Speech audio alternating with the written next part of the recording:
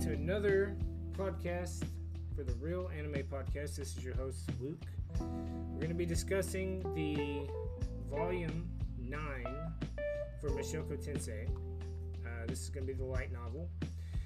We just did Volume 7, Volume 8, as well as a review of the actual anime series itself, so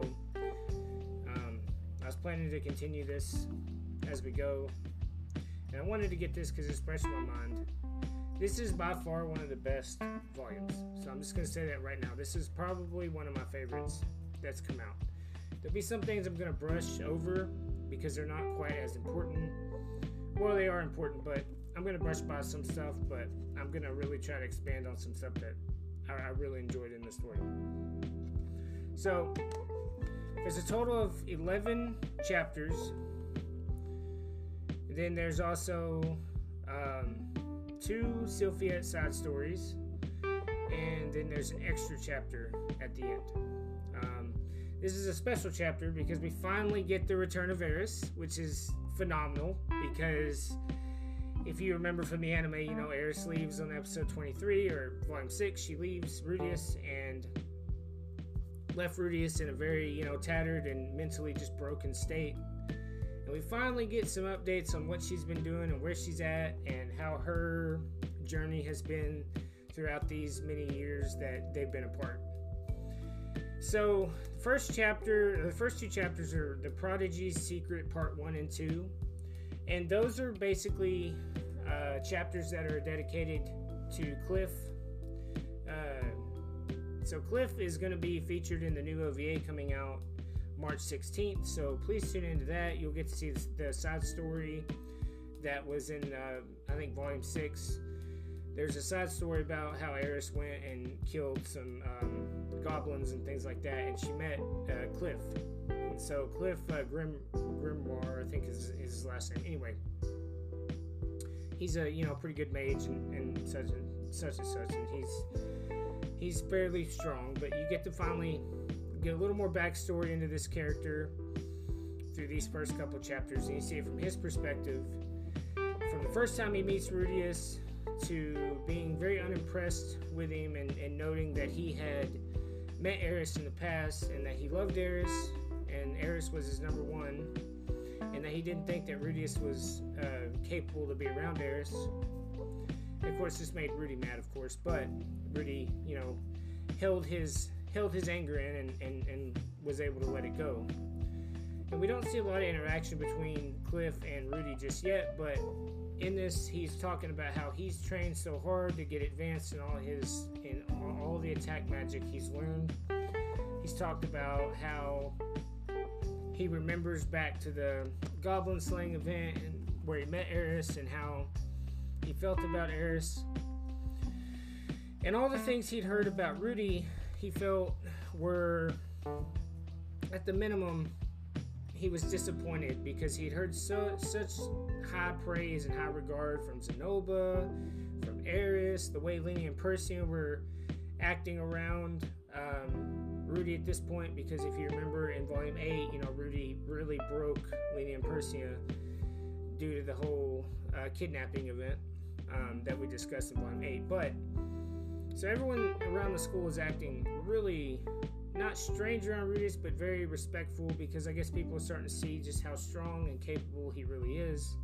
Cliff, on the other hand, is kind of refusing to accept this fact. So there comes a time whenever at the end of the first chapter, he sees Alanalaz at distance, and he falls head over heels immediately for Alanalaz. And the minute he sees her, he notes that Eris became his number 2, and that he absolutely just wants to be with Alanalaz. He wants to meet her. He wants to talk to her.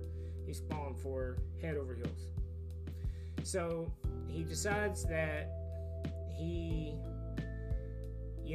wants to meet her. So he's trying to plan a way to get to talk with her. And he overhears some boys that are talking about how she's a slut and she sleeps with all these guys, and that she just, had like a foursome with some people. And this, enrages Cliff because he sees like Alanalaz as this, angel. So he completely gets enraged and, starts fighting with these group of delinquents, only to get absolutely pummeled. And this breaks his confidence more because he's trained with his magic and he's tried to get better. And he remembers like a time where whenever Zenoba first showed up to the school, him and Zenoba got into a fight, but yet his attack magic didn't affect Zenoba because Zenoba's a blessed child, and Zenoba ended up beating Cliff senseless, essentially. And then he also remembers another time where he got into a fight with Lena and Persia, and Lena and Persia also beat him senselessly.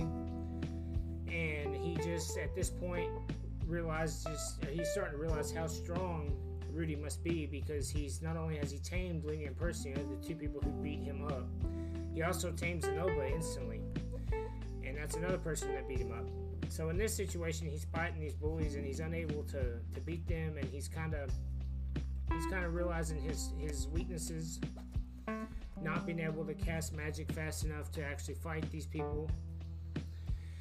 And they chase him down and they proceed to, just to beat him senselessly. And all of a sudden, Rudius shows up out of nowhere and interrupts the fight. Rudius doesn't realize that this is Cliff just yet, so he breaks into the fight and tells the boys that it's not fair. 6v1 isn't a fair fight. The boys immediately recognize Rudius as the person who tamed Lena and Persia, as well as tamed Zenoba. So they recognize who he is and they back off. And they make a snide comment that they'll be back, and Rudius makes a comment to them that there won't be any you won't be coming back to fight this boy, like it's not fair. If you do, I'll personally handle you. So the boys end up letting it go, but they finally make a remark at the end that it wasn't them that started it, it was him. So then Rudius goes and helps the boy get up, and he realizes at this point that it's Cliff. So him and Cliff begin to talk a little bit, and Cliff tells him what happened, about how he overheard them talking bad about Alana. It made him mad, and that he's fallen head over heels for Alana, and he doesn't like people speaking ill of her. Rudy, on the other hand, knowing Alana better than everyone else, knows that what the boys or what the delinquents were saying is probably correct. So he treads cautiously with this topic, I should say the least. But Cliff realizes that Rudius and Alana know one another really well, so he asks Rudy to introduce him to Alana. So Rudy thinks on this for a while and doesn't really want to do it initially because he doesn't want Cliff to get hurt, but as it so happens, he decides to cave in and allow him to meet Alana. But he sets out some ground rules first, and he tells Cliff that he doesn't want any backlash from Cliff if it doesn't work out. And he's very honest and open with him as far as telling him that, he's not really interested in Alana, but he doesn't want Cliff to think that he is. And he also doesn't want Cliff to think that he's setting him up for failure, because Rudy knows more about Alana than pretty much everybody else at the school. So Cliff tells him that, in his faith, the person who matchmakes for them is held in high regard and, respected, and he would never do that. So Rudius eventually introduces him to Alana, where Cliff basically tells Alana that it's love at first sight. He loves her, and he just wishes to speak with her and get to know her more. And she takes Rudius aside and tells Rudius, are you sure about this? Because you know how I am. You know that I can't be tied down to one person due to my curse. And Rudy says, yeah, I'm aware, but he was really adamant about meeting you, and so I'm gonna let you handle it. And she goes, well, I guess I'll lay him down easy. And Rudius tells her to at least tell him the truth about why she can't be tied down to him. So he leaves the room after being kind of summoned to leave by Alana.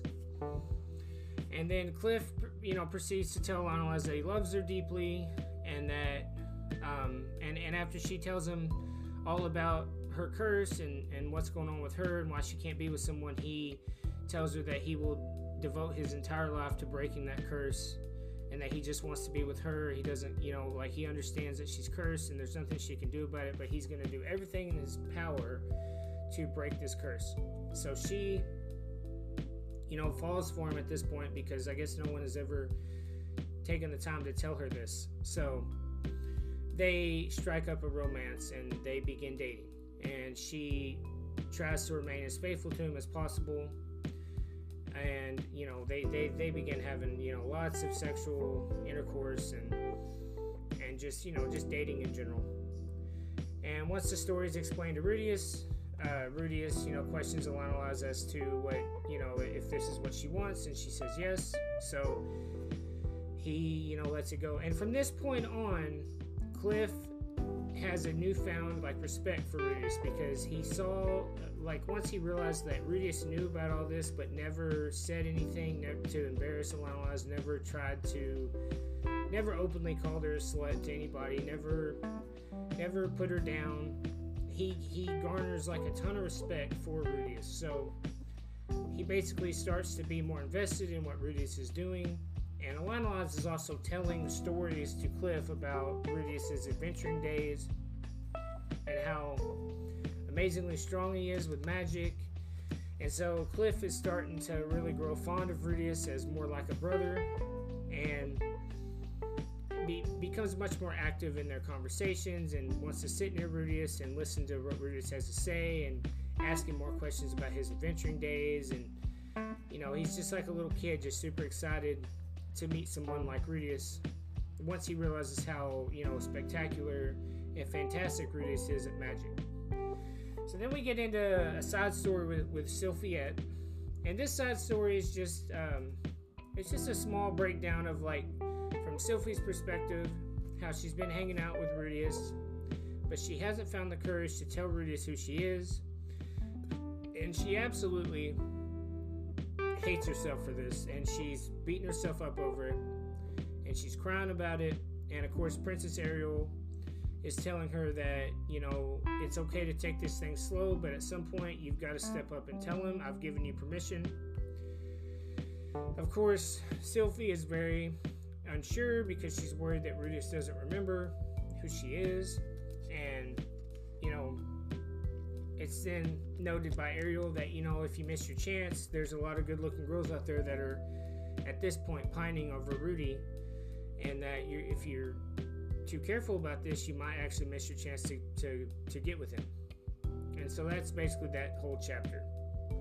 And then we get into chapter 3 and 4, and those are the Impervious Fiancé chapters, part 1 and part 2.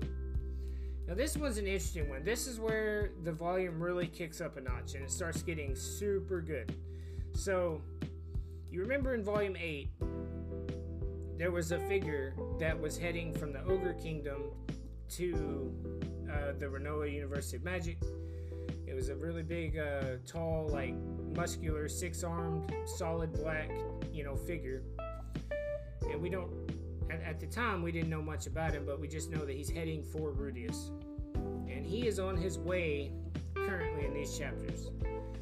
And so it's mating season for the Dolia tribe. And as per the rules of mating season for the Dolia tribe, if someone is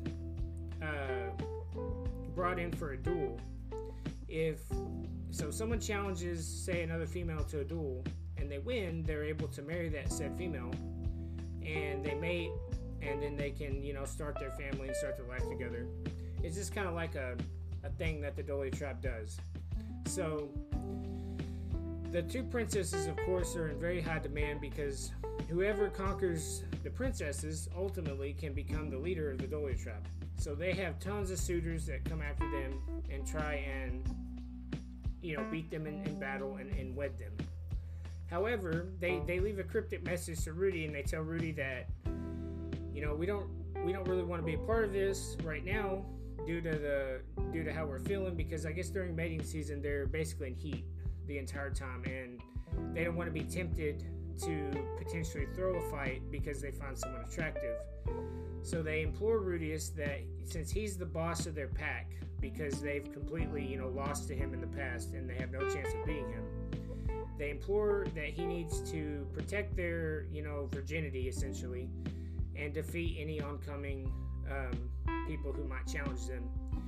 And so they've passed this message along, I guess, to the Dole tribe, and the Dole tribe has gladly welcomed it because they like the chief and stuff knows who Rudius is, so they find this acceptable. And of course, Rudius is told by Fitz, or Sylphie at the time, that, to be careful, don't challenge anybody and try to avoid fighting because, during this time, people take advantage of this process, and there's a lot of, bad stuff that's happened in the past where people have gotten raped or people have gotten, attacked viciously that weren't even part of the Dole tribe. And that hence the reason for all the rules, regarding that you can't walk past the girl's dormitory at a certain time. So Rudius starts to understand why these rules are in place.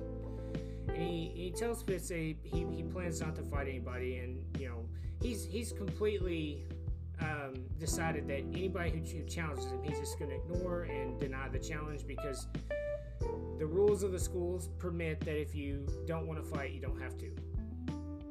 And so on one of the days, Rudius is heading to the library, and on his way to the library, there's a striking beauty that kind of stops him or gets in his way.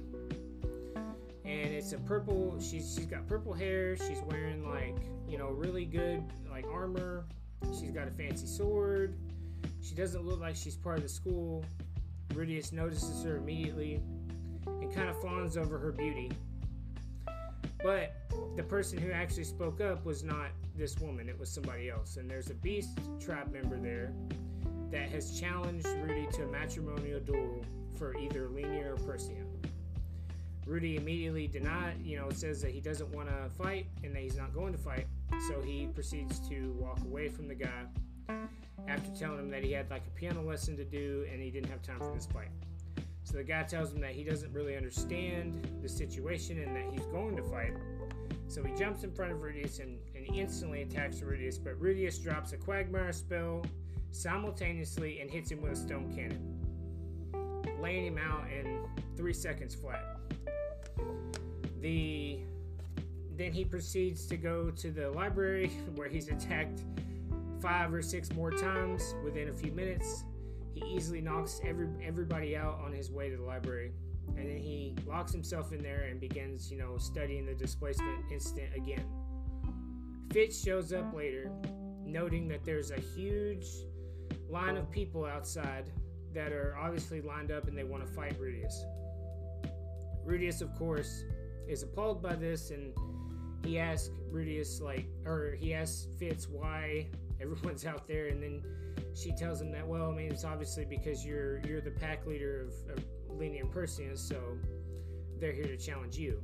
And she says maybe if you wait them out long enough, they'll leave. So Rudius decides that that's his plan. He's just gonna wait them out, and he's not gonna get in a fight with them. She also notes that there's a female warrior out there as well that she doesn't recognize, and she also wants to challenge you. And Rudius kind of quips that is she beautiful, makes a joke, and of course Fitz gets flustered by this and says, don't even think about it, and just gets very hot and bothered by the fact that Rudius made a comment about another female. So finally, Rudius heads out of the library. It's went from around lunchtime to dusk at this point. The sun's starting to go down a little bit. He goes outside, and to his surprise, the whole lot of people that had lined up, 40 so people that had lined up outside have been completely knocked out. And there's one man standing in the middle, and it happens to be the guy from the ogre village that had traveled all the way to get to Rudius. And he laughs out, and he starts laughing, and he laughs a lot like Kisharika Kisarisu, and he's just laughing, and he has his arms folded, or he has 2 of his arms folded on his chest, 2 of his arms pointing at Rudius, and 2 of his arms on his hips in a dramatic superhero pose. And he tells Rudius that he's here to fight him, or he's here to challenge him to a duel. and that if Rudius was to beat him, he would bestow the title hero onto Rudius.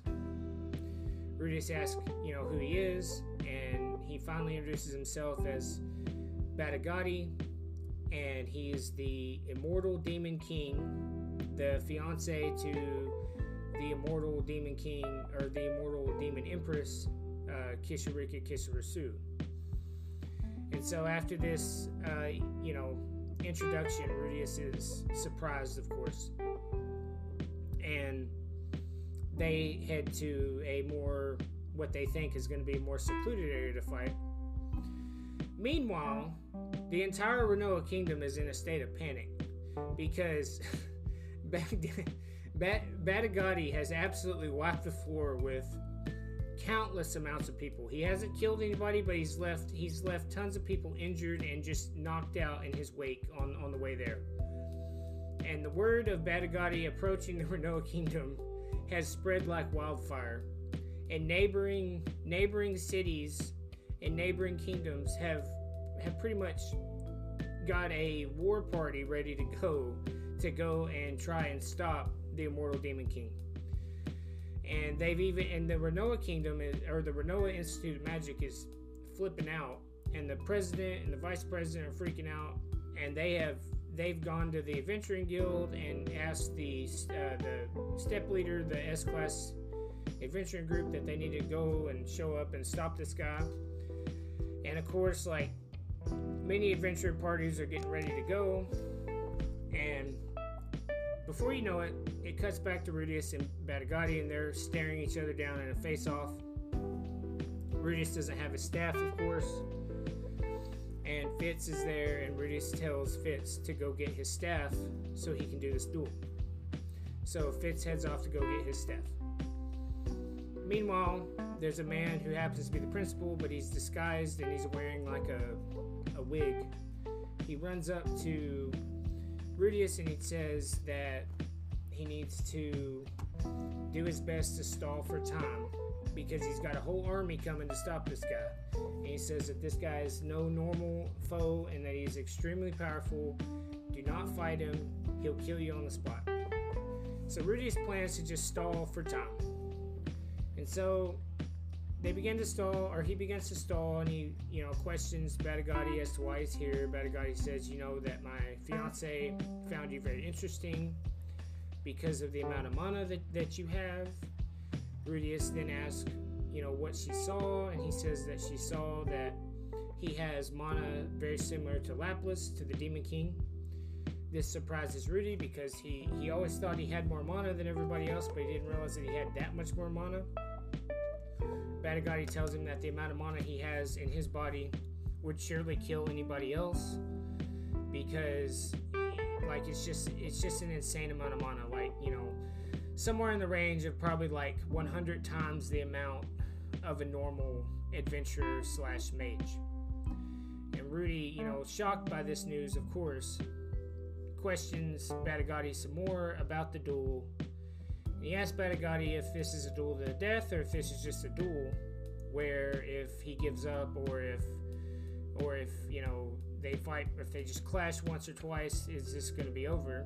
Batagati tells him that he has a better idea, that if Rudy can just land a hit on him, he will, if he can land a hit and actually go through his battle aura, he'll crown him the victor. So then Rudy, still waiting for his staff, says, so can I ask you anything? And Batagati says, yes, you can, and he proceeds to ask him about the man god. Of course, he treads lightly. He tells him that he doesn't want him to fight and start killing everybody immediately here. But he says that, the man god visits him sometimes in his dreams, and he was just curious if he knew who he was. Batagati begins to think about the man god, and he goes, I haven't heard that name in many centuries, but I do recognize the name. He says, I don't know much about this gentleman, but I know that he is someone of high power. And then Rudius then asks Batagati some more questions. Batagati answers, and then finally the topic of the dragon god Orsted comes up, and the way that topic comes up is Batagati asked him how Rudius has gotten, or why Rudius is here at this school, because clearly, Rudius has more mana, more power than everyone at the school. Batagati notes this many a time throughout the conversation, and he questions why Rudius would waste his time at a little school like this, where the best they could teach him is maybe a slightly better spell. Rudius tells him that not too long ago, a few years back, he ran into the dragon god Orsted and was pummeled to death and almost killed. And Batagati is super surprised by this information, and he asks Rudius, he's basically surprised that Rudius lived, and he repeats and says, so you ran into the demon god, or to the dragon god Orsted and lived. Rudius answers yes. Batagati then asks him if he injured the dragon god in any way, ever so slightly, if he injured him at all. Rudius says he did. He injured him on the hand with one of his attacks. Batagati is flabbergasted by this information. And so the crowd is murmuring in the background because they can't quite hear what Batagati and Rudius are talking about. Fitz is trying to get through the crowd, but there's people holding her back, and she can't get to Rudius. She has his staff. The principal is there holding her back, saying, don't bring the staff to him because then they'll have to fight. And then she makes a comment that, well, if he doesn't fight at all, he could really die. So we need to at least give him his weapon. So Zenoba shows up at the right time and basically parts the seas with its power and throws Sylphie kind of out from the crowd. And Sylphie shows up, or Fitz shows up with the staff at the right time, of course. And upon showing up, he gives the staff to Rudius, wishes Rudius good luck, and tells him that if he feels he's in any danger, that he should retreat immediately, because this person is clearly of a different level and he needs to be really careful. Rudius notes this, and then as he holds the staff, he looks at Batagati and tells Batagati that, just to be clear on the rules, that if he lands one hit on Batagati that injures him in any way, he wins. And Batagati says yes. So Batagati, charges up his mana, aura, and then Rudius begins to channel mana through his staff, and he creates a stone cannon like the one he made against Orsted, except this time, because he gets a free shot, he puts everything into this stone cannon that he can do, and he actually fires it directly from the staff, not from the ground. And upon charging it, he fires it off. This thing whistles through the air at very high pace. It strikes the demon god, or the immortal demon king. It strikes him in the upper torso area. The smoke clears, and to Rudius's surprise, everything on the demon king from his lower half down is the only thing left standing. Rudius blew his entire upper body away and incinerated with that one attack all the limbs of Batagati. And he knocked the lower limb, the legs and stuff, back against back several feet. The crowd is in absolute shock. The principal is completely floored. The vice principal's floored. Everybody is just quiet. They can't believe what they just saw. Rudius can't even believe that he just did this, so he's almost as surprised as everybody else. And shortly thereafter, Rudius approaches the corpse of Batagati, and he thinks, I didn't mean to kill this guy. I can't believe I did this. Did I make an enemy out of the other demon kings potentially?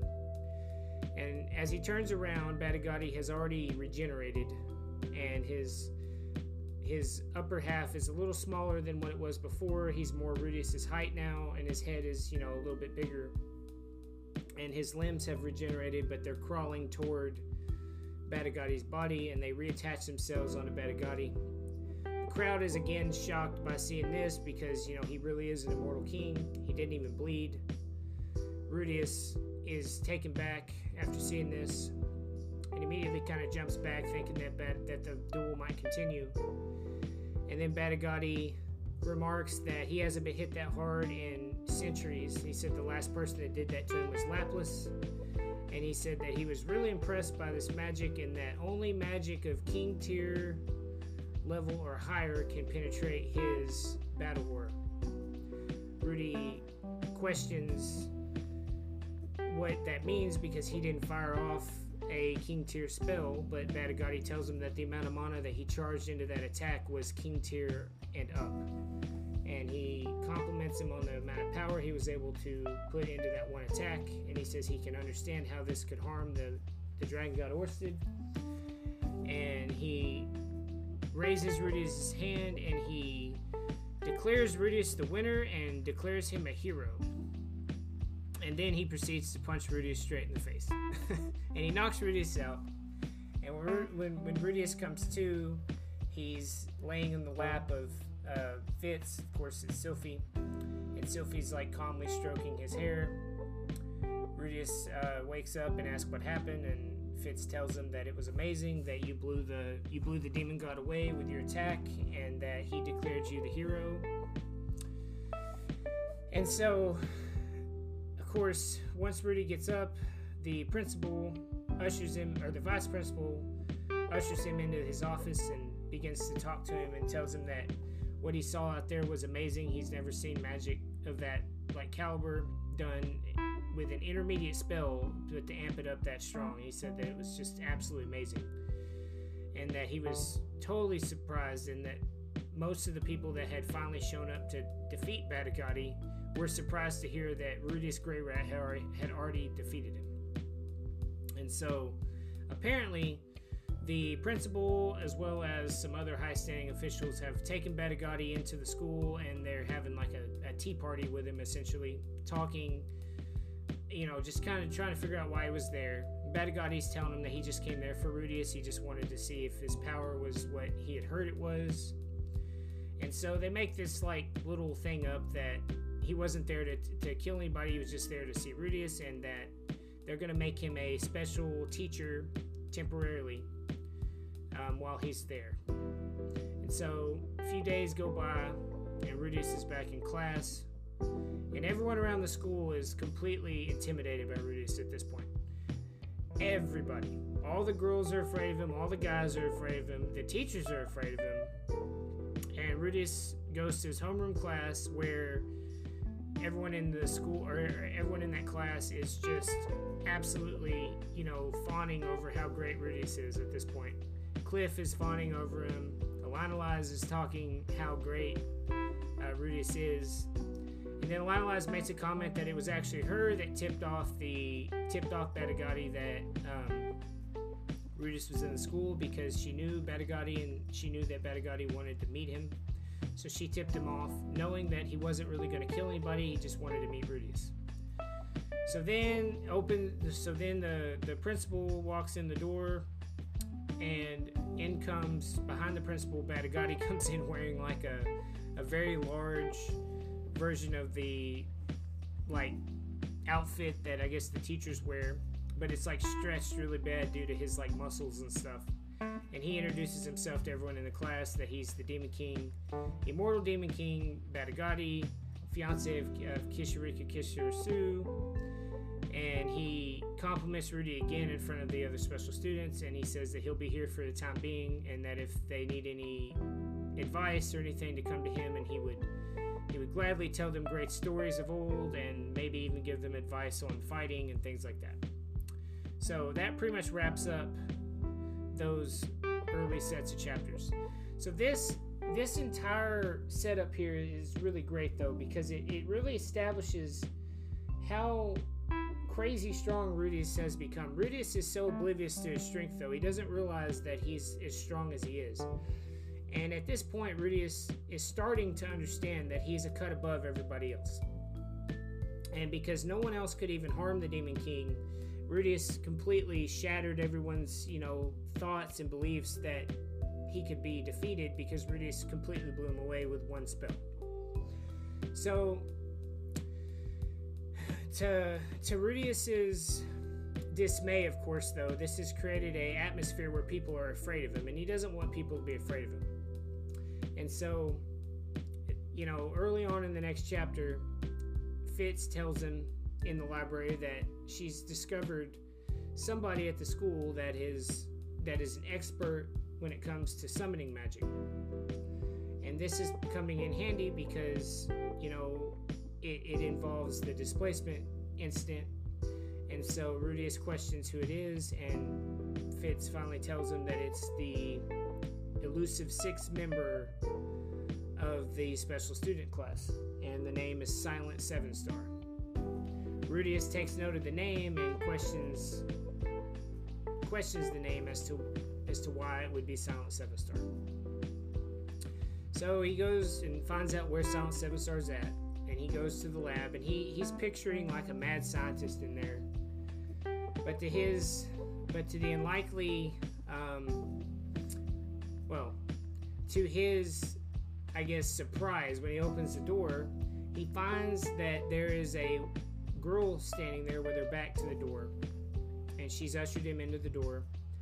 And when she turns around, he notices the white mask that he saw whenever they encountered Orsted back in part 2 of the early parts of the story. So this frightens Rudius down to his core, and he immediately retreats, scared out of his mind, because he realizes that this girl is the same girl that was accompanying Orsted. He is full panic mode at this point, and he's worried that Orsted is somewhere in the room, and he's thinking that he's going to get killed.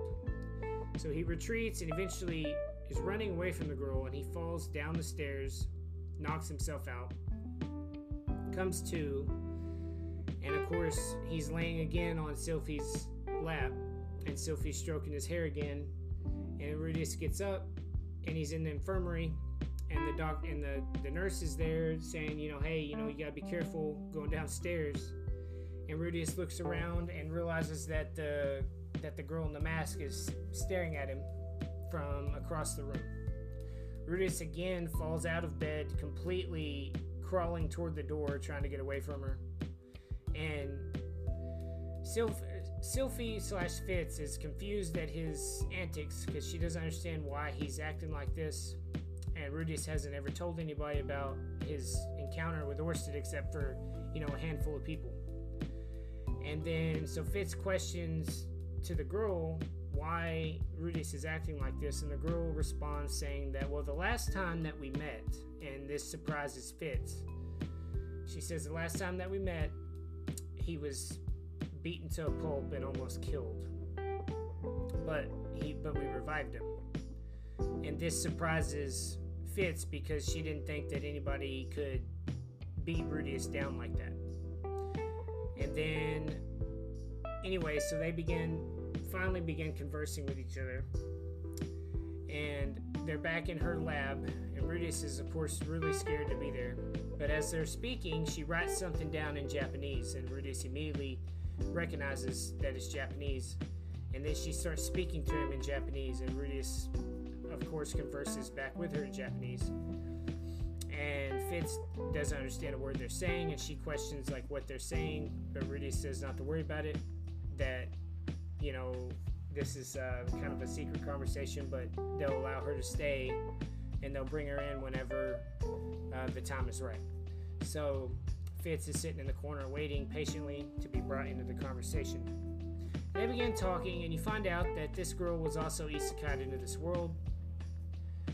And it happens to be the same girl that Rudius tried to save during the Truck-kun incident in the first volume.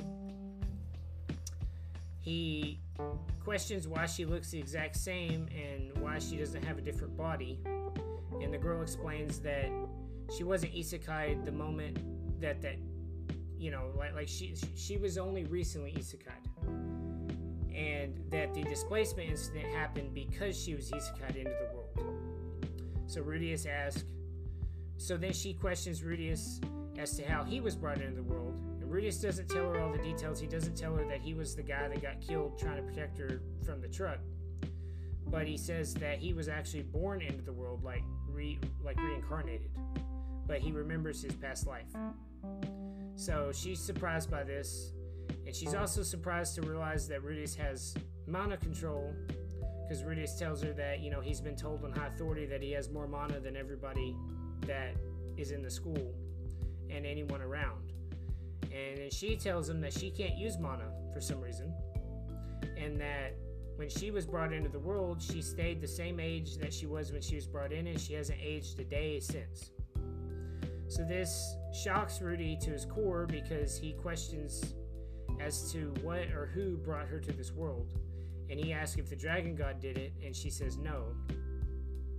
But the dragon god appeared before her whenever she was isekai'd into the world, and then realizing that she was brought unwillingly to this world, he shielded and protected her and gave her some magic items that protected her against all magic spells, and basically just accompanied her on a journey to get her to somewhere safe. And he took her to the Renoa School of Magic safely, of course. And she also is not affected by the curse that's on Orsted. So this is another little tidbit of information. And this is also where Rudius finds out that they traversed the entire world within like a year. And Rudius questions how this was done, and she says that they used an ancient magic that the dragon god knew of, which is teleportation magic, and that there's these secret locations that the dragon god has made up where you step in and it will teleport you to another continent or another part of the world, and you'll exit at an area that he's built directly for this. So Rudius asks where they're located, and she says she can't say any more because the dragon god has swore her to secrecy, because it's not something that everyday people should know about. So now at this point, Rudius has ushered in Fitz for the conversation, and he tells Silent Seven Star to actually start speaking in a tongue that that Fitz can understand. So Silent Seven Star then introduces herself as Nanahoshi, which is then explained that Nanahoshi means Silent Seven Star, apparently in Japanese. And then Rudius makes a comment that the name was a little bit on the nose, but maybe it's because she was hoping that if someone else was isekai'd, that someone would notice. And she also says that she's the reason for the displacement incident, and she apologizes profusely. This enrages Sylphie, who begins to attack Nanahoshi, but Nanahoshi's magical rings that she wears thanks to Orsted nullify all attacks. And then Rudius grabs Fitz and gets Fitz under control and says, she wasn't brought here of her own will. It's not her fault. Somebody else did it. This surprises Fitz, and then they all become friends a little bit. And then Nanahoshi tells Rudius that if he wants information on how to use the different teleportation circles and potentially information on how to do summonings and just more information on the mana displacement in general, that if he would work with her on trying to get her back to her world, she would gladly give any information to him. So Rudius decides that he's going to help her, and so she lays out the groundwork for the plan. And over the next course of several weeks, Rudius spends a lot of time with Nanahoshi, kind of supplying mana to her circles that she's designed so that they can teleport something from another world into there. And she's taking a lot of precaution because she doesn't want to have another mana displacement. And she's also come to the conclusion that you can't summon a human under normal circumstances, so there shouldn't be any worry that they're going to summon like a human from another world. But their goal is to just simply summon stuff like fruits or plants or animals from another world to test how much mana it actually takes to do this. And that if they're successful, eventually Nanahoshi feels that they'll come up with a solution, or she will come up with a solution that will be able to send her back to her world. So, again, this sparks a little bit of jealousy with Fitz, because she or he wants, to be near Rudius, but Rudius is spending less and less time in the library and more time with Nanahoshi. So she fears that Nanahoshi and Rudius are becoming an item. So she gets a little, over, I guess, zealous and a little protective of Rudius, to Rudius's, surprise. And Nanahoshi picks up on this immediately and dismisses the idea that they're dating or anything like that. She tells him that she doesn't find anything about him attractive, and she's just using him to help with her research. This calms Fitz down a little bit. And then that's where we get into the next Sylphiette chapter, which again, this is just more conjecture from Sylphiette about her being, taken back that Rudius is spending more time with Nanahoshi. She's worried about this relationship, and she's noticing that he's spending a lot of time with Lenia and Persia. She sees how attractive a lot of the people are around him, and she's just worried that he's gonna just forget about her in general and eventually be with somebody else.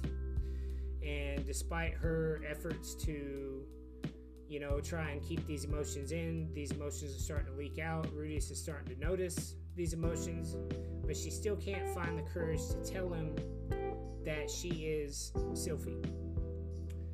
And when she goes to Luke Greyrat and to Ariel, they tell her that you have permission, you need to step up and do something, because if you don't, you might actually lose him. And so then we get into the next chapter, and it's just more slice of life stuff with him continuing his everyday routine, meeting with Batagati, talking about adventures. And during this time, Soldat sends a message to the school for Rudy. Soldat is the leader of Step Leader, the S-ranked adventuring group.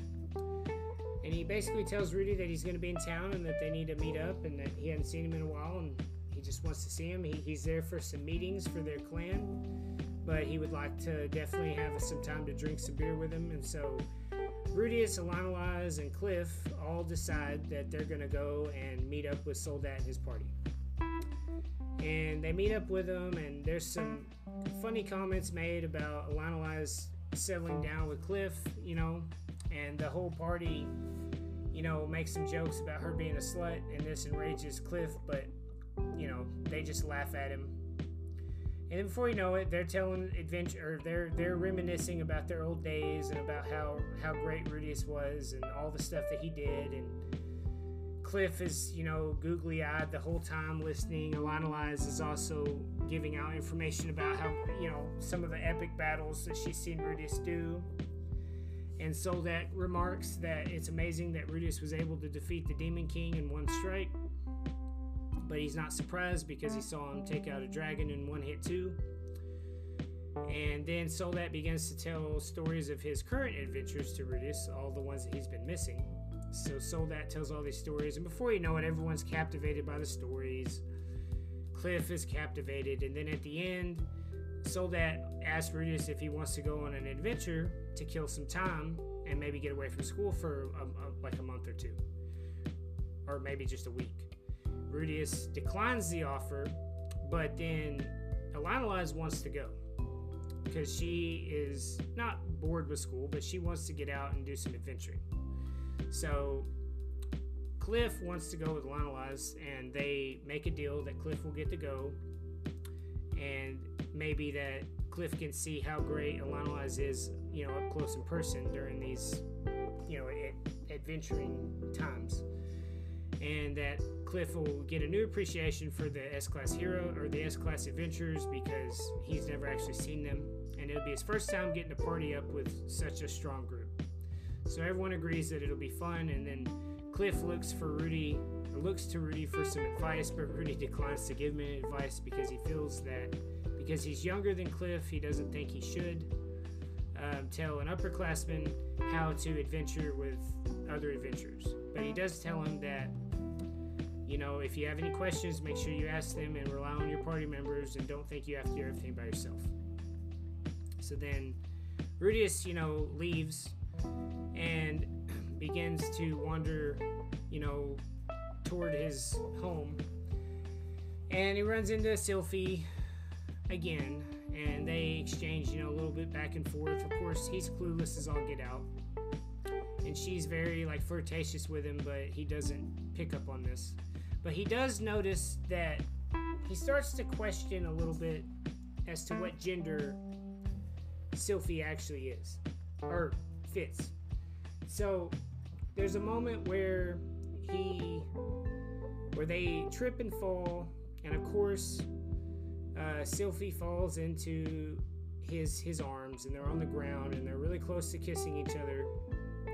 And Rudius notices that his little man has woken up for the first time in a long time. And he questions whether or not he's truly turning gay, because he feels like he has feelings for this Fitz person. And he wonders if it's actually a man or not. And if it is, he needs to come to terms with it, because maybe he's become gay over the time. And so he realizes that he does have some feelings for Fitz. And he blatantly asks Fitz if Fitz is a woman. And Fitz's face turns red and then denies that she's a woman and says that she is indeed a man. This surprises Rudius, because he was able to kind of fill her up a little bit, and he had come to the conclusion that it had to be a female because it just didn't feel like a man. But then he says, maybe it's because he's an elf that he feels this way. So after this, rumors, start running rampant that Fitz and Rudius had almost made out. And of course, Ariel and Luke are reprimanding Sylphie for not telling him at this point, because it would have been a perfect time to tell him. And they're disappointed that he didn't tell him. So this leads into the next chapter, and this chapter is primarily focused on Sylphie's point of view. Even though it's not a direct Sylphie side story, it is focused on her point of view. So she goes to talk with Luke and Ariel about what happened. She begins to tell him that she wants to tell him so bad, but she's worried that if she tells him, it's going to mess up their relationship.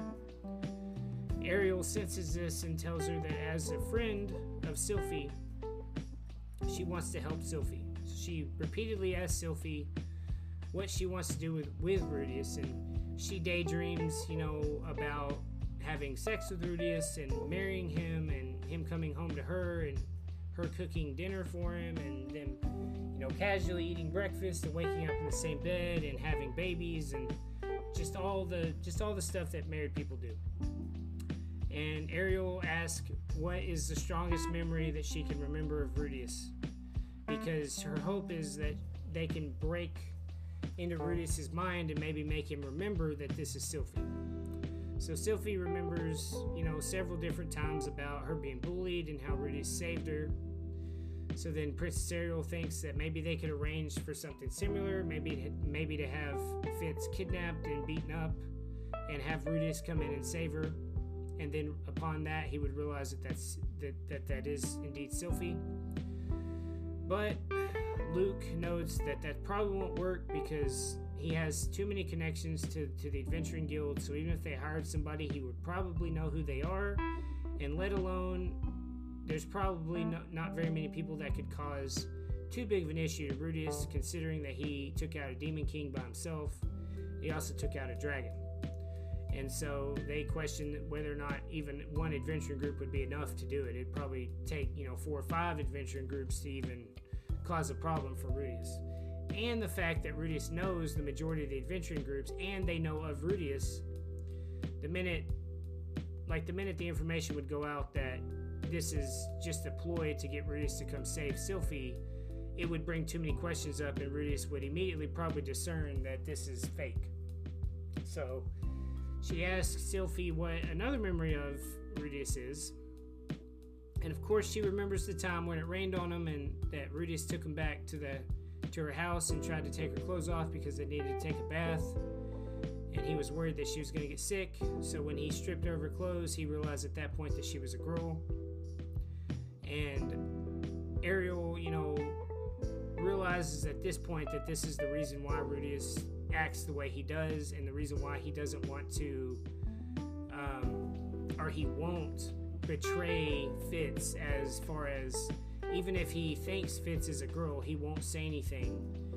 And it all kind of makes sense now, because she says, Rudius is actually a really good person, and he learned a valuable lesson during that time, not to forcibly strip somebody, and maybe if they had a secret they didn't want to give out, it's not wise to divulge that secret. So she commends Rudy for being the way he is, and tells Sylphie that they might be able to recreate this same scenario if they can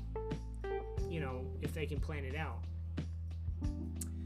So she then hires some advanced ranked mages, and their plan is simple. Sylphie goes to Rudius, she finds Rudius, and she separates him from the group that he's in, and she tells him that on the pretense that there's another guard for another princess that has issued a challenge to her, that she needs to be able to go get this certain flower that grows in this certain part of the forest, and that she has basically been challenged to do this with only a group of 2. Rudius, of course, immediately tries to undermine this by saying, well, I can hire adventurers for you to go do it, and no one would know the wiser.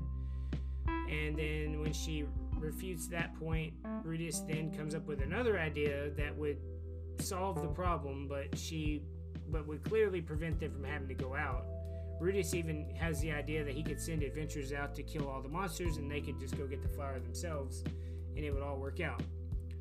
But Sylphie continues to be adamant about that it just needs to be her and him that go do it. So Rudius agrees that he would be her bodyguard and that he would go and help her get this flower. So Rudius packs accordingly, because they're in the northern region. It's in the wintertime right now. It's very snowy.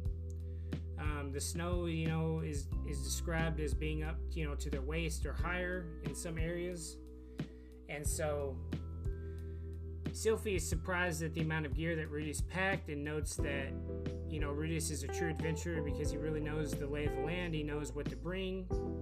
Rudius has planned for every possible problem that could arise in this bag. And so they set out on their adventure. Rudius is, calmly melting the snow as they're walking. She notes at this point that it's amazing that Rudius can do this because she can't do this, and that it's very tricky to maintain mana control the entire time and actually melt the snow without torching everything around you and creating like smoke that would maybe alert other monsters that you're doing this. And Rudy tells her that it takes practice and that he's done this many times, and that it's just about keeping the right temperature.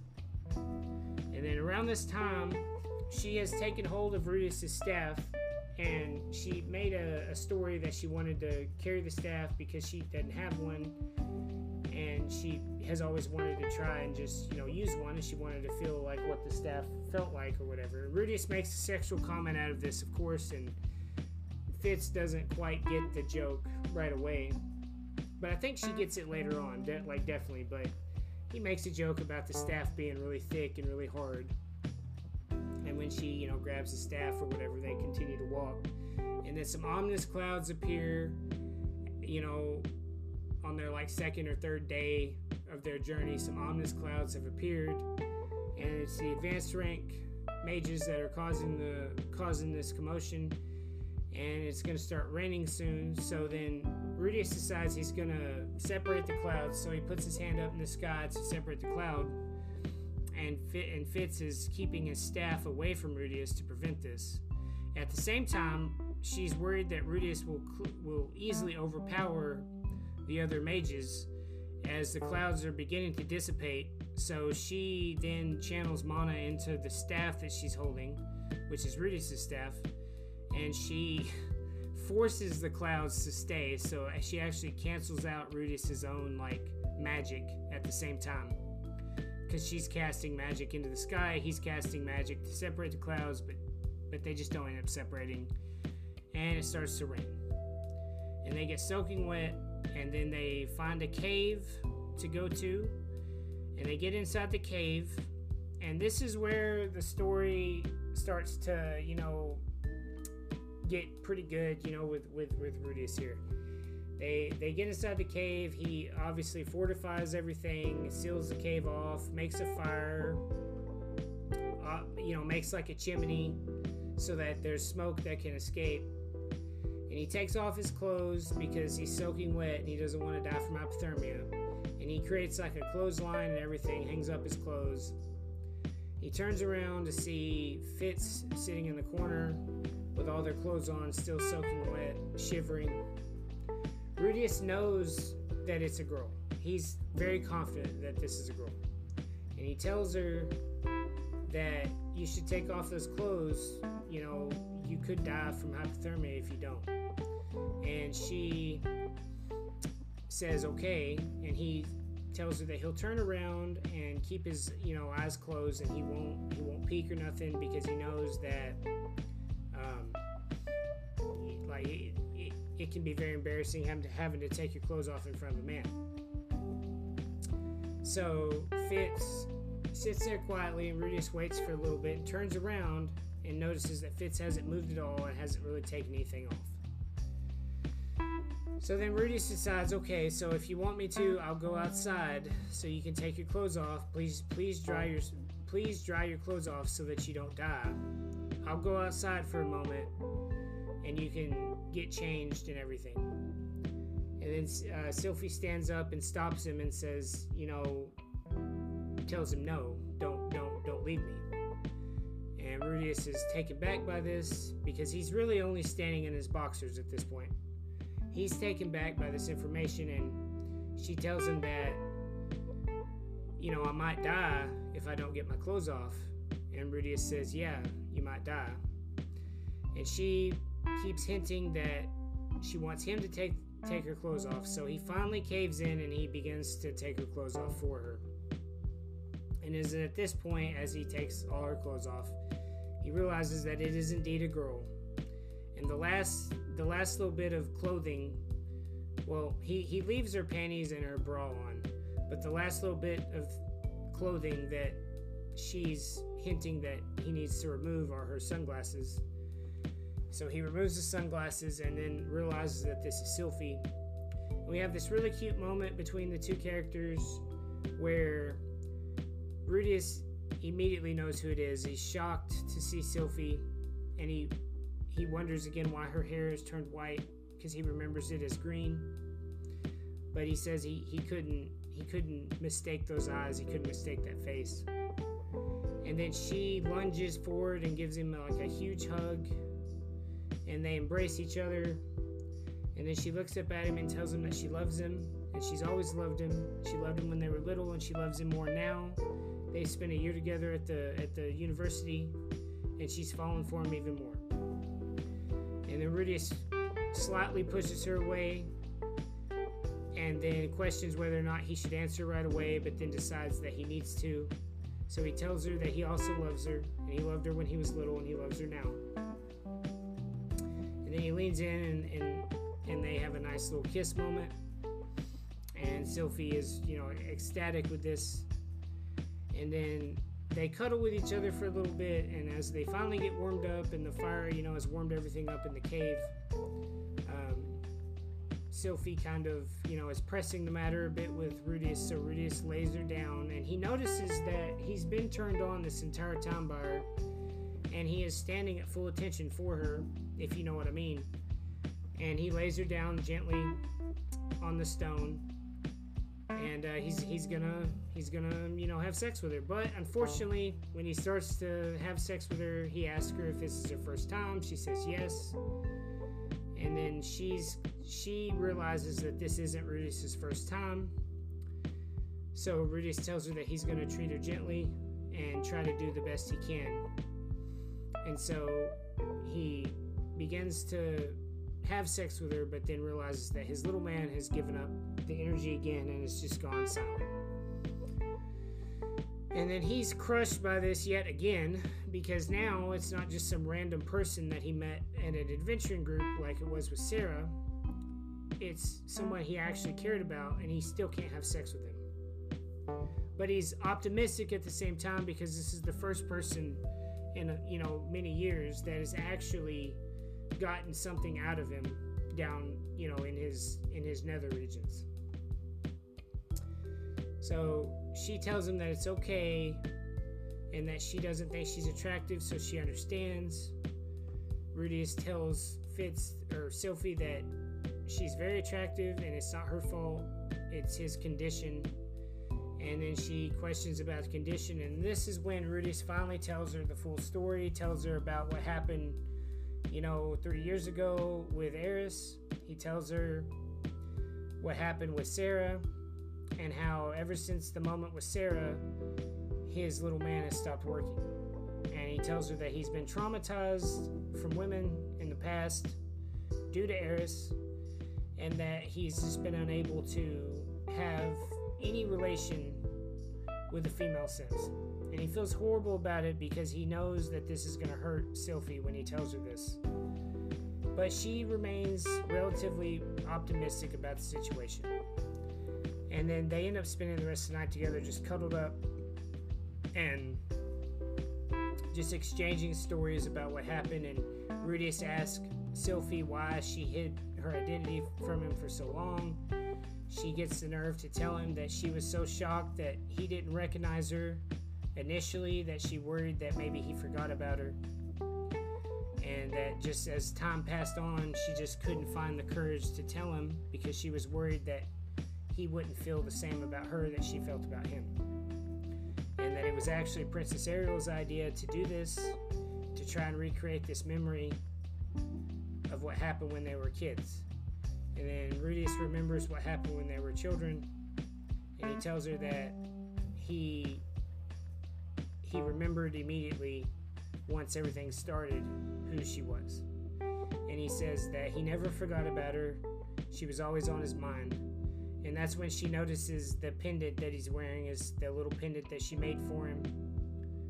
And she says, "How long have you had that pendant?" And he goes, "Well, I've had it for ever since Lilia gave it to me." And he says, "I know that you made this for me, and I would never let it go, ever, because it always is a reminder of you. It's just a memory of you."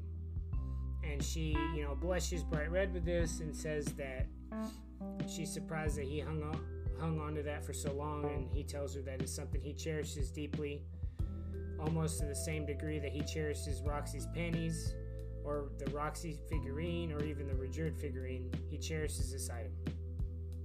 And she smiles, and they spend the rest of the night kind of just cuddled up, and they fall asleep. And then the next day they get up and they head out, and they're going to head back because now that Rudius knows that the entire thing was just a facade to get this to happen, they've traveled back to the kingdom. It takes them 3 days to get back to Renoa. They make it back to Renoa.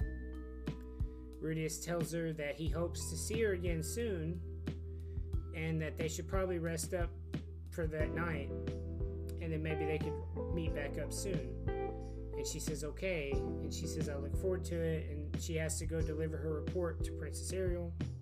So she goes to where Princess Ariel is at, and then this is where we get into the chapter 11, which is the final push, and we get to where she meets with Princess Ariel and Luke, and she tells him the story of what happened, and that it actually worked remarkably well, and Rudius did remember who, he remembered everything, and that he was an actual gentleman to her, and he didn't want to strip her of her clothes, but she forced him to.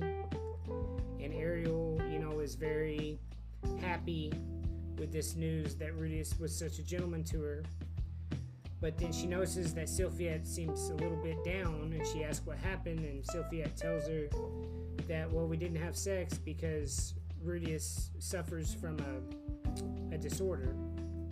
And Ariel asks what the disorder is, and she says that he has, impotence, and that it's been like that for several years since he last had sex with somebody, and that the last time he had sex, the person left him immediately and kind of broke his broke his, I guess, mental state down, and ever since then he's been unable to trust anybody, and that's caused that has led to this impotence.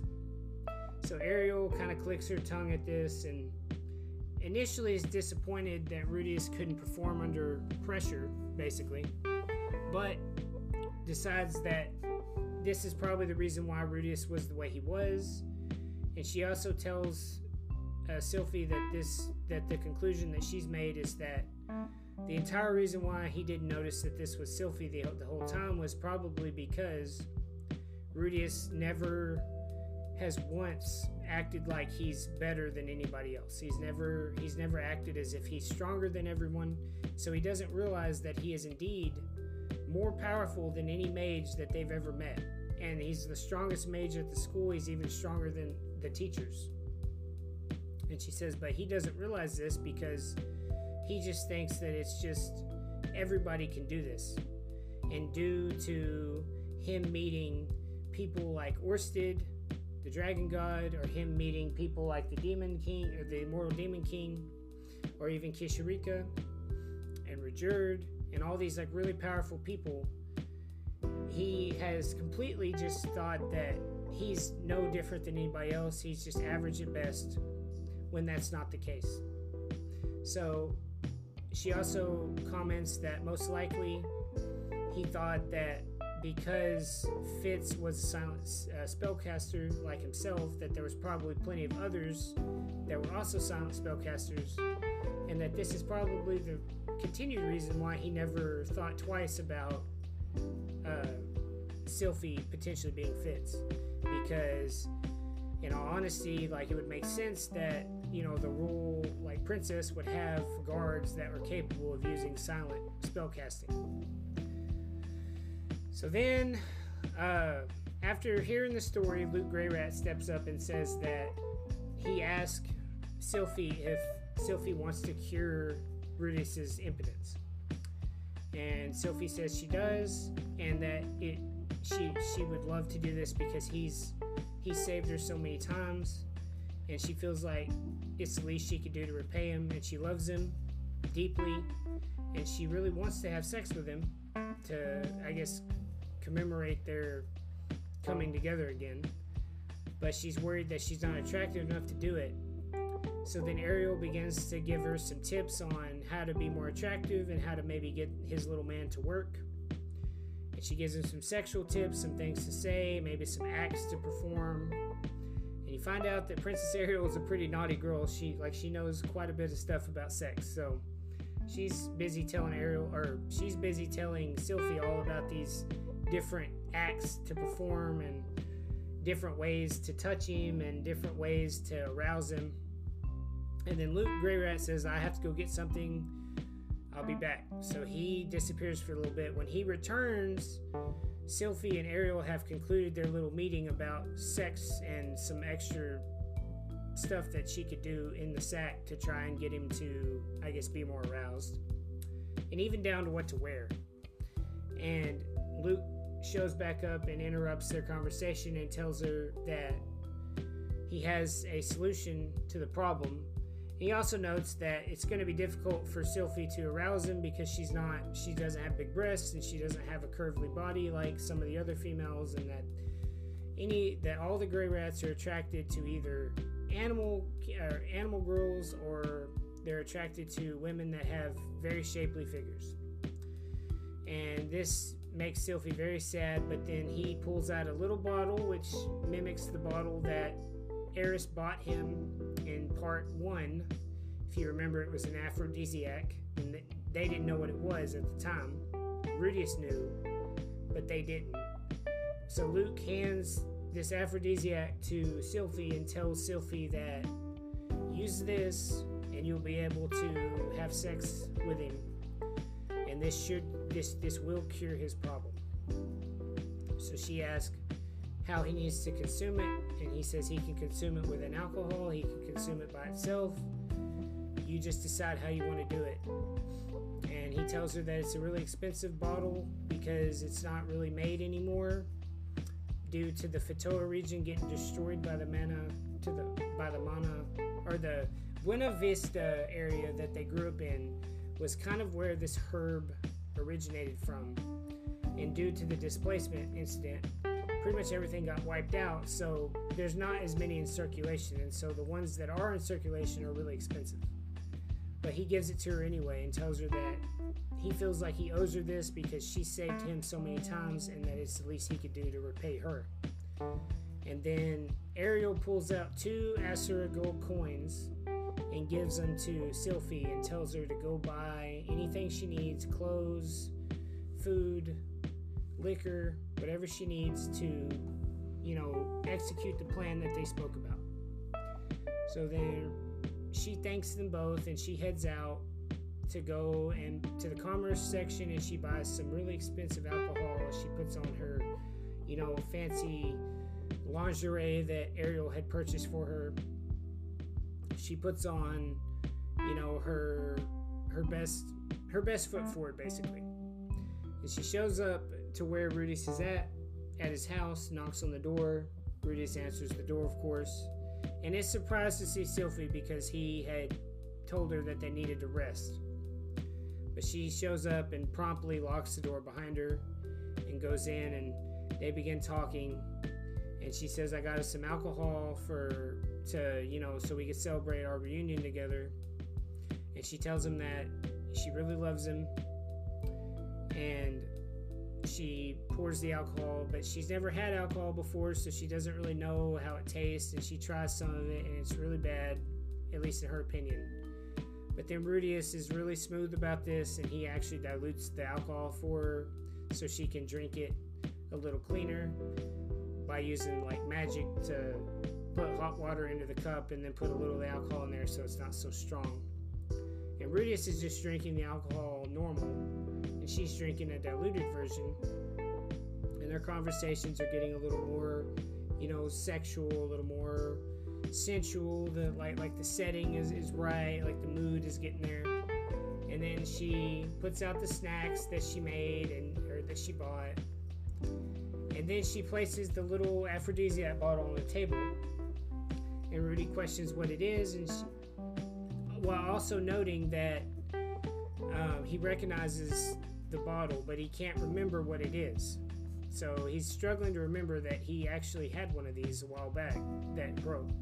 And she tells him that it's a powerful aphrodisiac, and that it's medicine, and it should cure his impotence.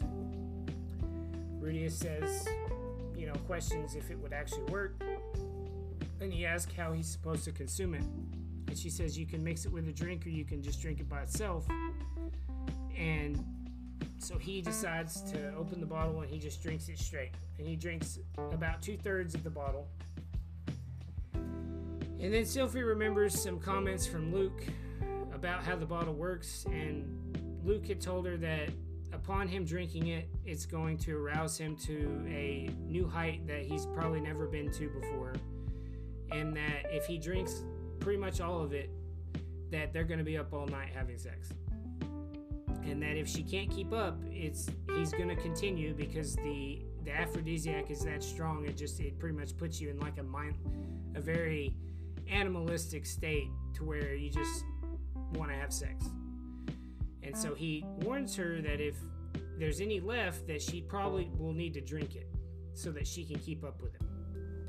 So then back to the current time, they're speaking back and forth, and she decides to drink the remaining third of the bottle. And then they drink a little more alcohol, and then their eyes lock, and then Rudius stops her from drinking anymore. And then he gets in close to her, and they start, making out passionately. And then it cuts to the morning, and Rudius is waking up, and he remembers everything that happened. He remembers having sex. He remembers being with Sylphie. And then he remembers Eris and how Eris left him. He remembers Sarah, how Sarah left him. And he has his eyes closed, and he slowly turns his head to the left, and he looks, and he sees that Sylphie is laying there with her eyes open, waiting for Rudius to wake up. To his surprise, she's actually there, so he reaches out to pat her on the head to make sure that she's actually there. and tears began to flow down his eye, down his face, and he brings her into like a warm embrace, and he basically just tells her, he's so stunned that his impotence has been cured, and he mentions that he's finally cured and that he's waited so long for this, and he gives her a big hug, and he thanks her. And she, of course, they eventually leave or whatever. And they make a joke that she's walking bow-legged because he completely pounded her that night. Which, clearly, they went most all night because, it's basically like lunchtime when they woke up the next day. So they had quite a bit of sex. And that's where that chapter ends. So Rudy's finally broke the curse. So the man god's advice was correct. Sylphie finally had the nerve to tell Rudius who she was. So all is well in the world. And then we get into the final side story of the chapter. It's Sylphia Part 0. So all the other side chapters are like Part 1, Part 2, Part 3, Part 4. But this one is Sylphia Part 0. And it actually just takes it back to the beginning. And it takes it all the way back to the scene that you see in the anime where Fitz has noticed that there's a student on the list that they should recruit, and it was Quagmire Rudius. And she recounts the full story and tells him that he was a saint level mage at 5. He's traveled the land or whatever, and he's become this A-rank adventurer, and he's known as Quagmire Rudius.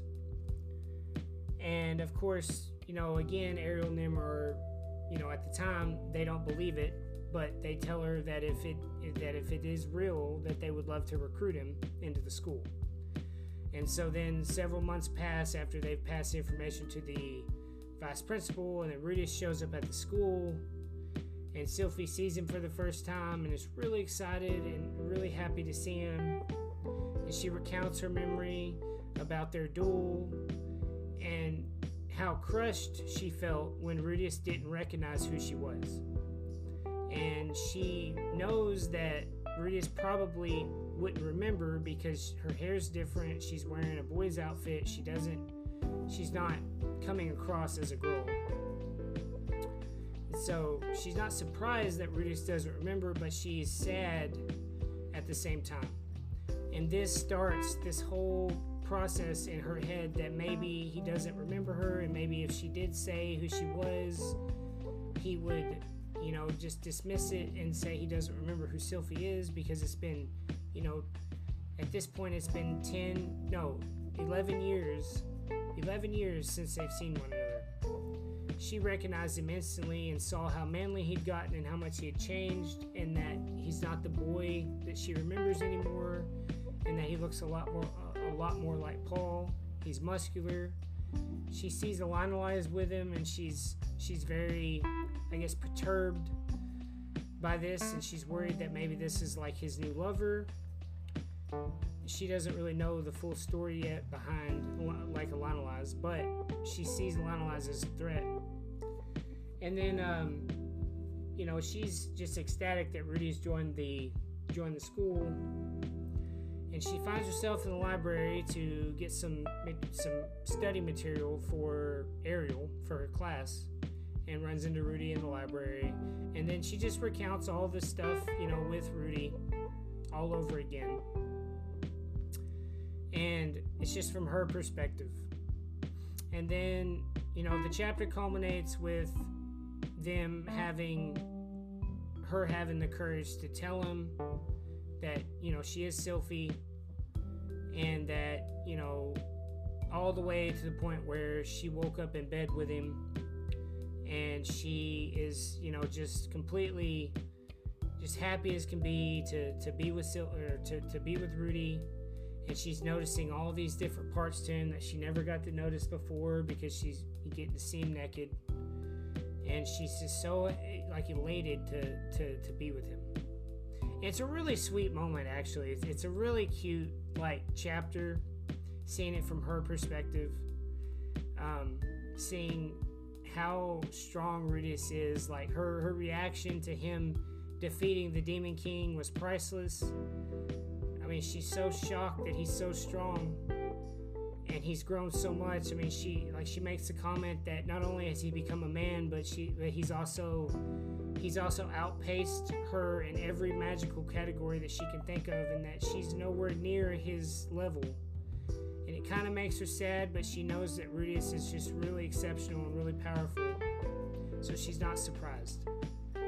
And she's, it just recounts all her memories and just everything that's happened with her, and how she got to where she's got, and how she's seen Rudius, and how, initially Ariel had given her permission to tell Rudius who she was, but another reason why she held off was because she was worried that if Rudius blabbed about it in some way, or if the student body found out that she was actually a girl, that it would affect Ariel and her candidacy for princess later, because they've garnered all this support through the student body, and nobody knows much about Fitz, just that it's just this lone warrior that's really powerful and hasn't been defeated in battle. And she's worried that if everyone realizes that it's a girl, that they might treat Ariel differently going forward. And so this also leads to complications, because it's just another reason why she doesn't want to tell Rudy. And I mean, it even recounts the story of how the panties fell from the window again onto Rudy on his first day of school, and the stuff that went through her head all over again. And it's just a really sweet little chapter, culminating with them being together at the end. It's really sweet. They share a nice kiss at the end, and when they leave to go to school, she's noting that she's struggling to walk because he pretty much railed her the previous night, and it's just really funny. It's actually a very cute chapter. I enjoyed this one a lot. And now to the final chapter. This is the extra chapter, and it is the best chapter in my opinion. All the chapters are good. Chapters 3 and 4 with Batagati showing up and fighting Rudius was amazing. This whole chapter 9 through 11 was great, with like Sylphie and Rudius and getting their feelings to culminate and coming together and finally having sex. And it's just like, everything about this book is amazing. I love this book. This is one of my favorite books. So much happens. It has action. It has romance in it. It's just, there's so much good stuff in this chapter, or in this volume. It's going to be one of my favorite parts when they animate this. Unlike volume 8, which I didn't like as much, this one just really slams home information about Sylphie, the much needed backstory, and the information of what happened to her is given throughout this entire volume, and it's just great. That's like, I can't say enough how good this volume is. This is by far, one of my favorite volumes. And the final chapter is an extra chapter, and it's called Mad Dog Rages. And so you can guess who is going to show up in this chapter. And this is such a good chapter, by the way. This is by far my favorite chapter out of the entire volume. This is really, out of 7, 8, and 9, this is my favorite chapter. So the story picks up, and it flashes to the sword sanctum, where Galfarion, who's the sword god, who's the current sword god, he is there, standing there, giving like a speech to the students. And next to him is going to be Nina Phalion, who's like his, so he's like the uncle, so she's, whatever. She's related to him, but she's not his daughter. And so she's there, and then her cousin, Gino Phalion, is there. And it's noted that they're both Saint tier ranked swordsmen. And then the third person standing next to them is Eris, who's also a saint ranked swordsman. And Nina Phalion makes, in her mind, she doesn't like Eris, and she's making, in her head, she's making comments about how she doesn't like Eris, she doesn't get along with Eris. She considers Eris a rival, but Eris pays her no mind, and she doesn't really understand why Eris is the way she is, but she recounts a story from 2 years ago as to when Eris arrived at the Sword Sanctum. The day she arrived with the Sword King Ghislaine. They entered the sanctum, and to even Ghislaine's surprise, Eris popped off a rude comment toward the Sword King and basically said that, who's this chump here? And the Sword King, stood up and smiled at Eris and says, you're here with Ghislaine. I assume that, you're strong. And they kind of chit-chat like a little bit back and forth. And of course, everybody in the auditorium is very, very upset with Eris because her tone with the sword god is just, it's not like anyone else. Everyone else is very respectful, but Eris is coming across as just being a jerk toward the sword god.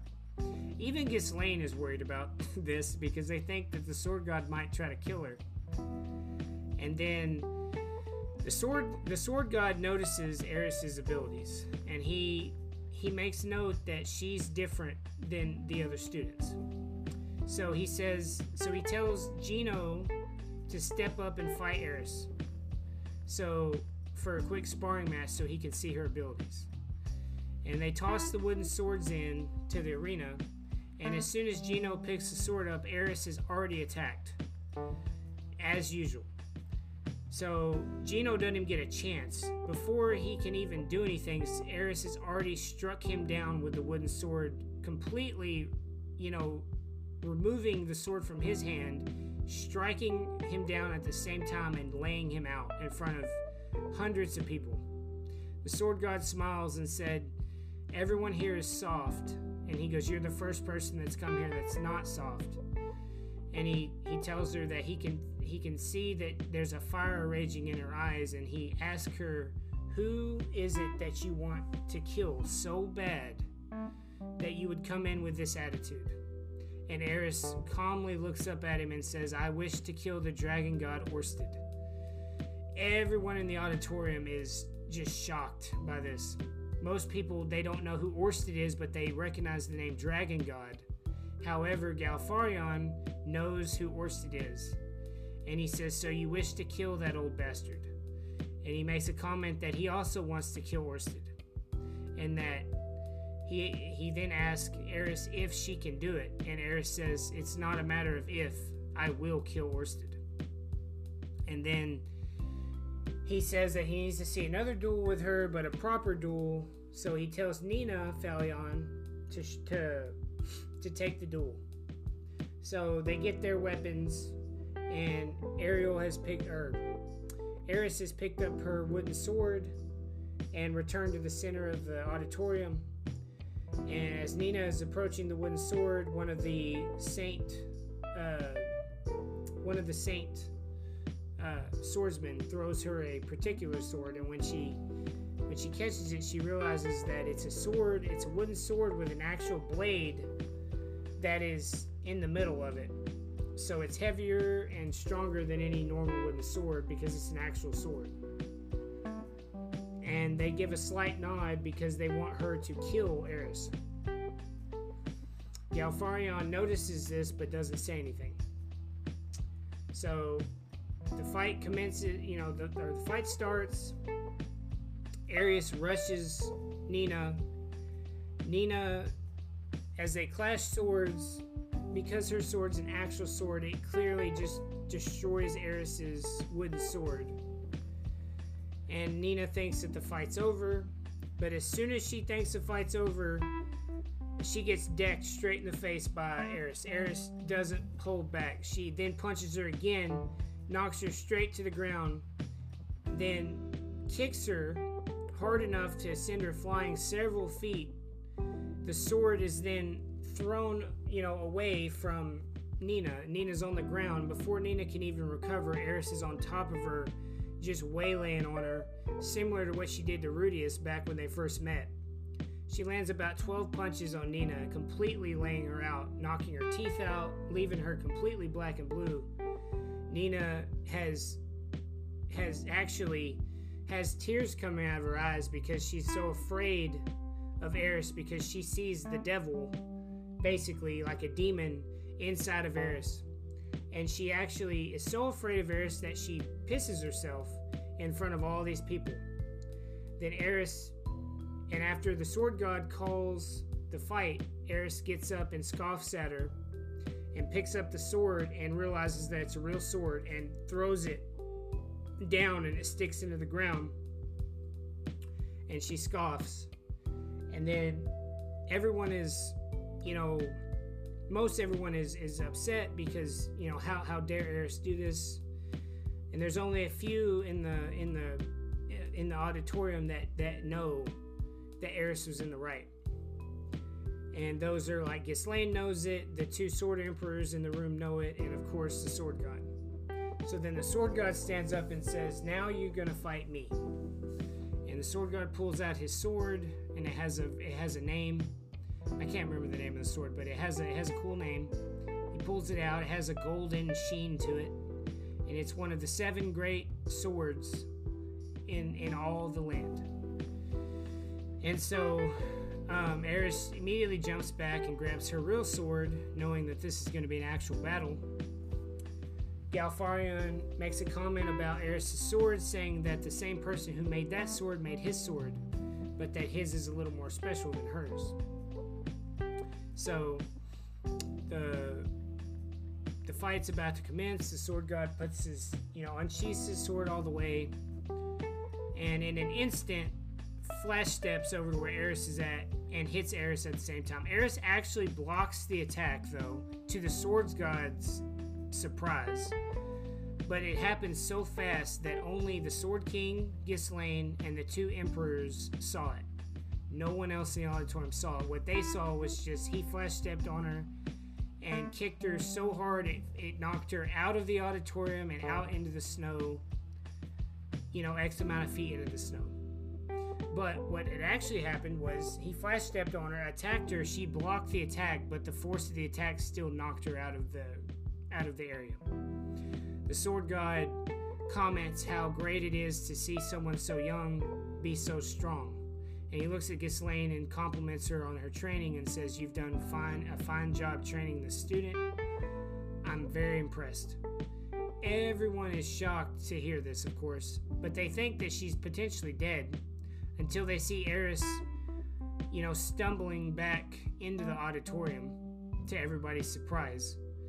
And then the sword god announces that Eris is now a sword saint level warrior, and that she'll be automatically enrolled into the school, and that he will train her personally. And he tells Ghislaine that she needs to attend to the wounds of Eris, and that training starts tomorrow, much to everybody's dismay.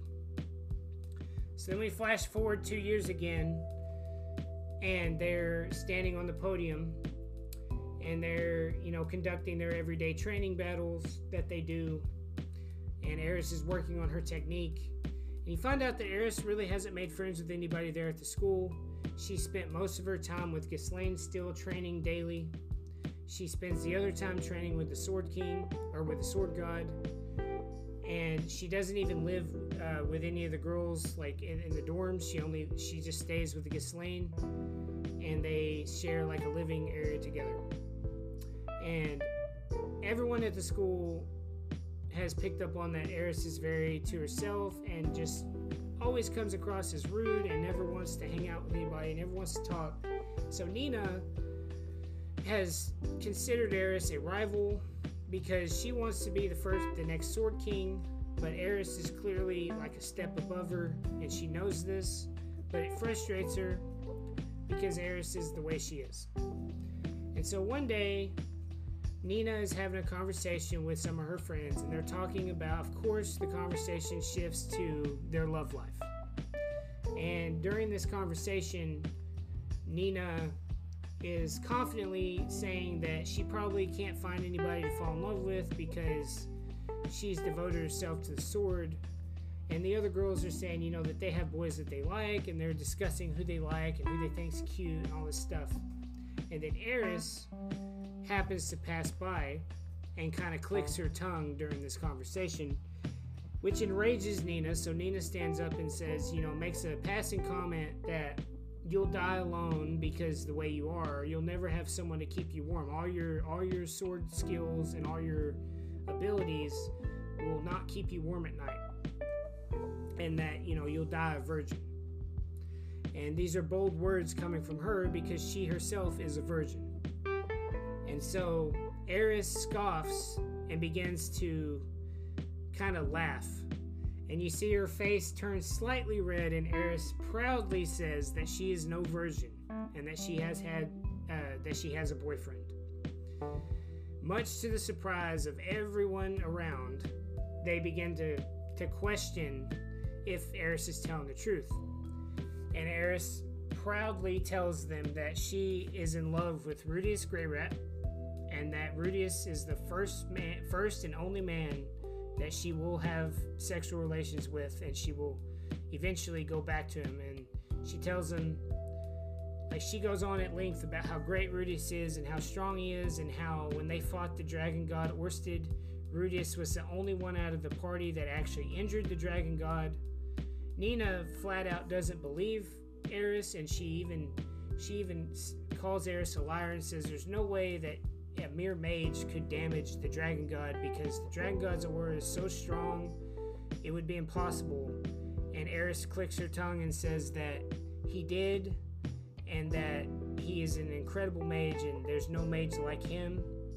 She also states that she's deeply in love with him, and that she's here to train so she can return and eventually be able to stand by his side and then marry him down the road and have babies with him and all that stuff. But she basically just says that she wants to get stronger so that she can help kill the dragon god with Rudius, because that's their goal. So all the girls are so surprised by how serious Eris was about this that they realize that she's telling the truth, that she's not lying, that she actually has had sex.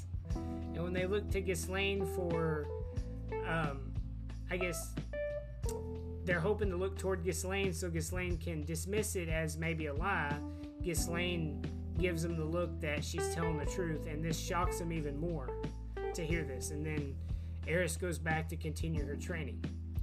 So then later that day, Nina gets a devilish idea that maybe she should go investigate this so-called Rudius Greyrat, and that it would be great to know that he's actually not real, and that everything she said was a lie, and she wanted to throw it back in Eris's face that Rudius isn't even a real person. So she travels to a neighboring town where the Adventurers Guild's at, and she pays an information broker to pull any information on this Rudius Greyrat. So surprisingly, the information that the broker pulls is quite a lot. And he tells her that he at 3 years old he trained under the Water King Roxy. He became a Saint tier water magician at the age of 5.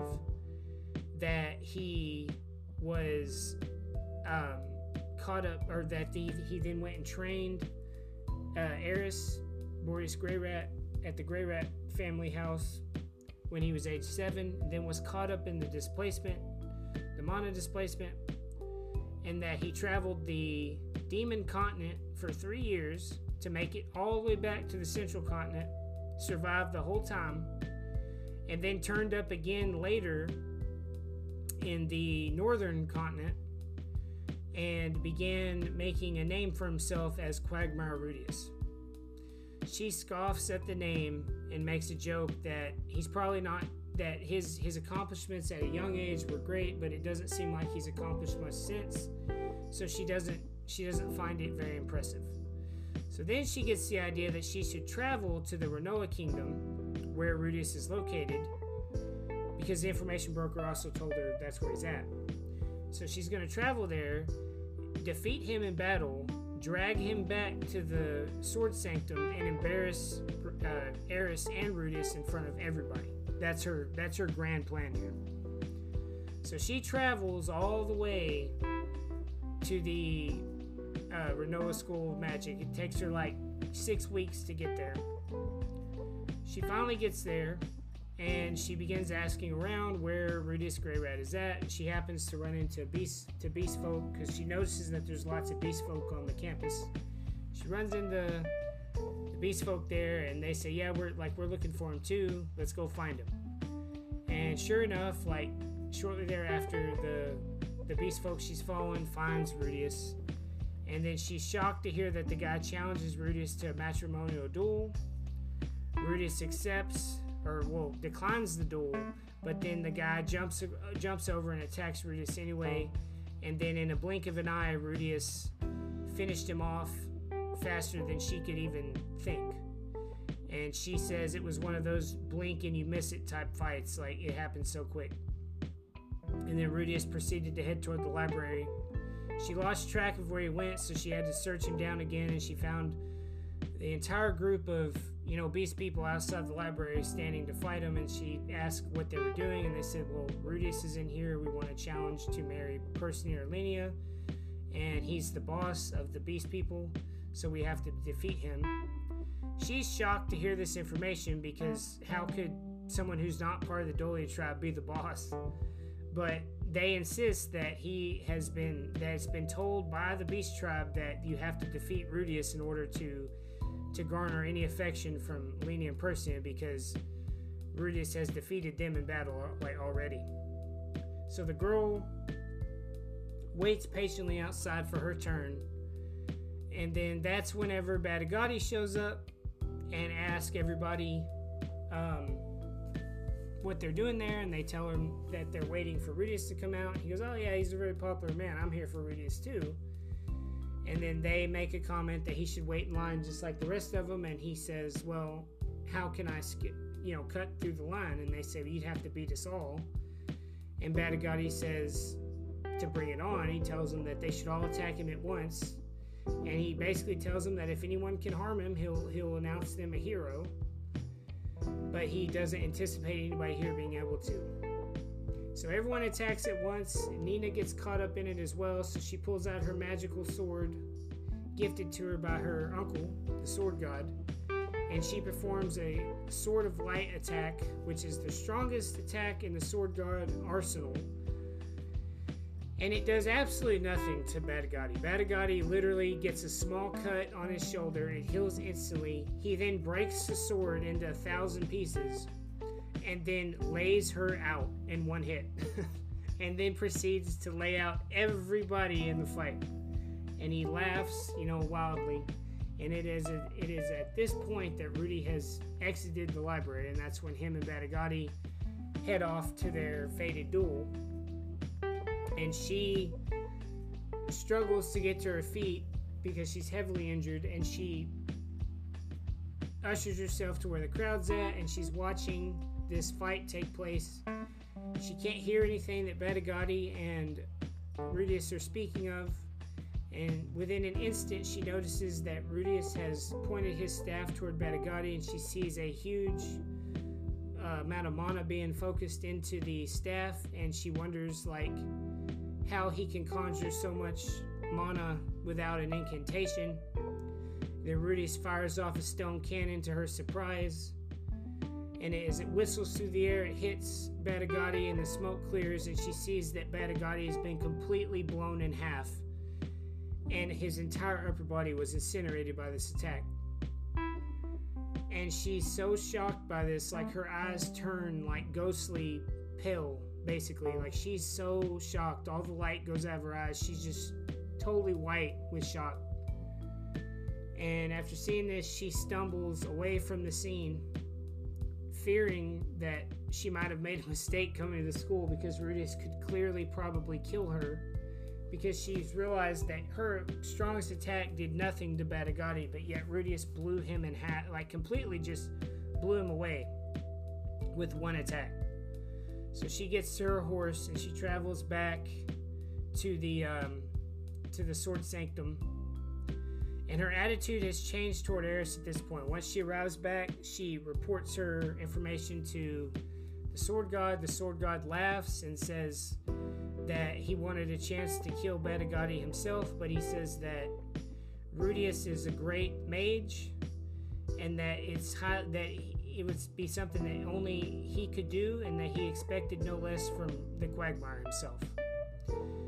And Nina is even more shocked to hear this, that the Sword God knows who Rudius is. And the Sword God tells her that she needs to refocus her efforts and start thinking about her training more.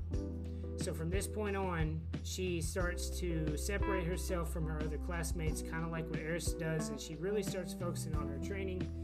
And she starts to hold Eris with much more higher regard, and realizes that Eris is telling the truth and is deathly serious about killing Orsted. So she realizes she needs to train more in order to keep up. And that's the end of the volume. Overall, volume 8 was absolutely fantastic. I loved everything about this volume. Getting the extra chapter at the end with Eris was amazing, because we wait so long, it feels like, between volume 7 and 9. And there's no mention of Eris the whole time, and then finally at the end of this chapter she's shown up, and it is so fantastic seeing how strong she's gotten, and seeing that she's been putting in a lot of training and effort, just like Rudius has sort of been doing. And at the same time, we finally have Sylphie and Rudius are together, and it's fantastic. The fight with Batagati was fantastic. Seeing it from Nina's point of view was fantastic. Seeing it from Rudius's point of view was great. The surprise that Nanahoshi, or Silent Seven Star, was the girl in the mask that was with Orsted, that's a big surprise. All this information, there's so much information in this volume. So many hints for the future. And so, honestly, this is one of my favorite chapters. If you like this review of this chapter, like and comment below. Subscribe to the podcast. I'll be reviewing the other ones as I, get to them. I plan to continue to review them each until I'm caught up, and then we'll review them as they come out, as they're translated into volumes and into English. Keep in mind, the web novel is ahead of the light novel. So the web novel is actually, I think, completed, but they're turning the web novel into volumes, or into light novel volumes. So it takes a little bit time for that. Now in Japan, I think they have 25 volumes of the light novel already released, but in America they only have 16.